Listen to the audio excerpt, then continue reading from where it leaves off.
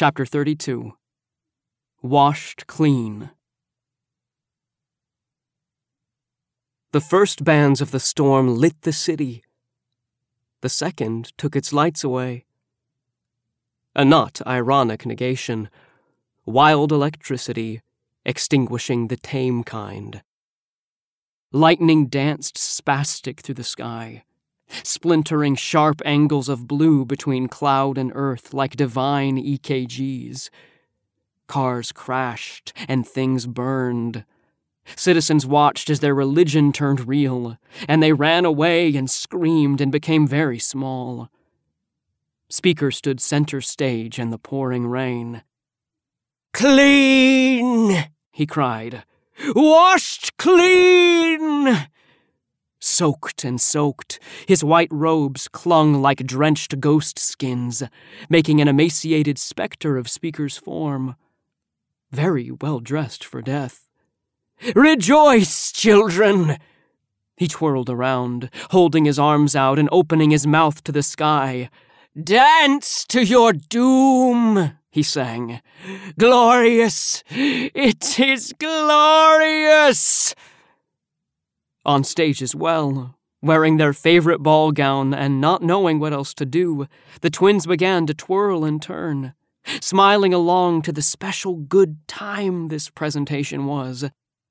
"Hee-hee-hee!" Sasha Tasha giggled as they spun. "It's raining! It's pouring! Glory, glory, glory!" Same suit, same glasses, standing beside an equally disturbed teenage mother. Agent Scrotch and she looked on from the rear of the stage. Lightning struck and thunder rattled the world. The baby in her arms hadn't stopped crying for hours. "It's a gift! It's a gift! Lovely death! Lovely death!" No electricity and no PA system. To the crowd gathered before the stage, Speaker was a mute sight. Desperate, they'd come for answers, for guidance, direction, or hope. For help. Please help. But this is what greeted them. A madman twirling in a wet nightie. Siamese twins playing patty cake. The sky exploding above it all. From out the crowd, a fat glob of mud was hurled at the twins, splattering evenly on both their faces and dirtying their gown. They stopped dancing. Sasha's hand to Tasha's cheek, and reverse, they helped wipe away what the rain hadn't. "I love you," Tasha said. "You're very pretty now." "I love you," Sasha said. "You're very pretty too." In unison, "All clean!" With smiles on both sides, a flash of blue ripped down the center of their body. The twins blinked, a small expression on either face asking the other, "Did you feel that?" A little sizzle through the middle, cut clean as paper, the twins folded apart. One hand reached to hold the other, trying to keep it together. Their fingertips slipped, and one left, one right, the Baiun goddess of duality fell dead and divided upon the presentation stage. "Morbid metaphor! Morbid metaphor!"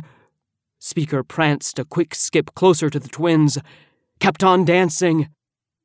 The crowd scattered, escaping to nowhere at all left to go as quickly as they could. The teenage mother buried her face into Agent Scrotch. His shades stayed on. Lightning bolts fell like a box of nails upon the presentation grounds, landing everywhere, around and inside of people and things. Speaker turned his face to the heavens, feeling the rain upon his tongue. "Glory!" he screamed. "Glory!" he screamed again. The next one came molten.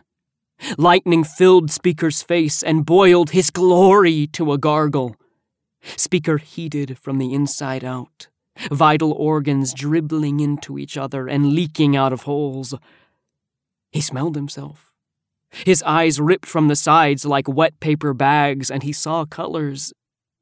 10 toe tips went pop, and the rest crumbled down, collapsed into a hot pile covered by a wet white sheet.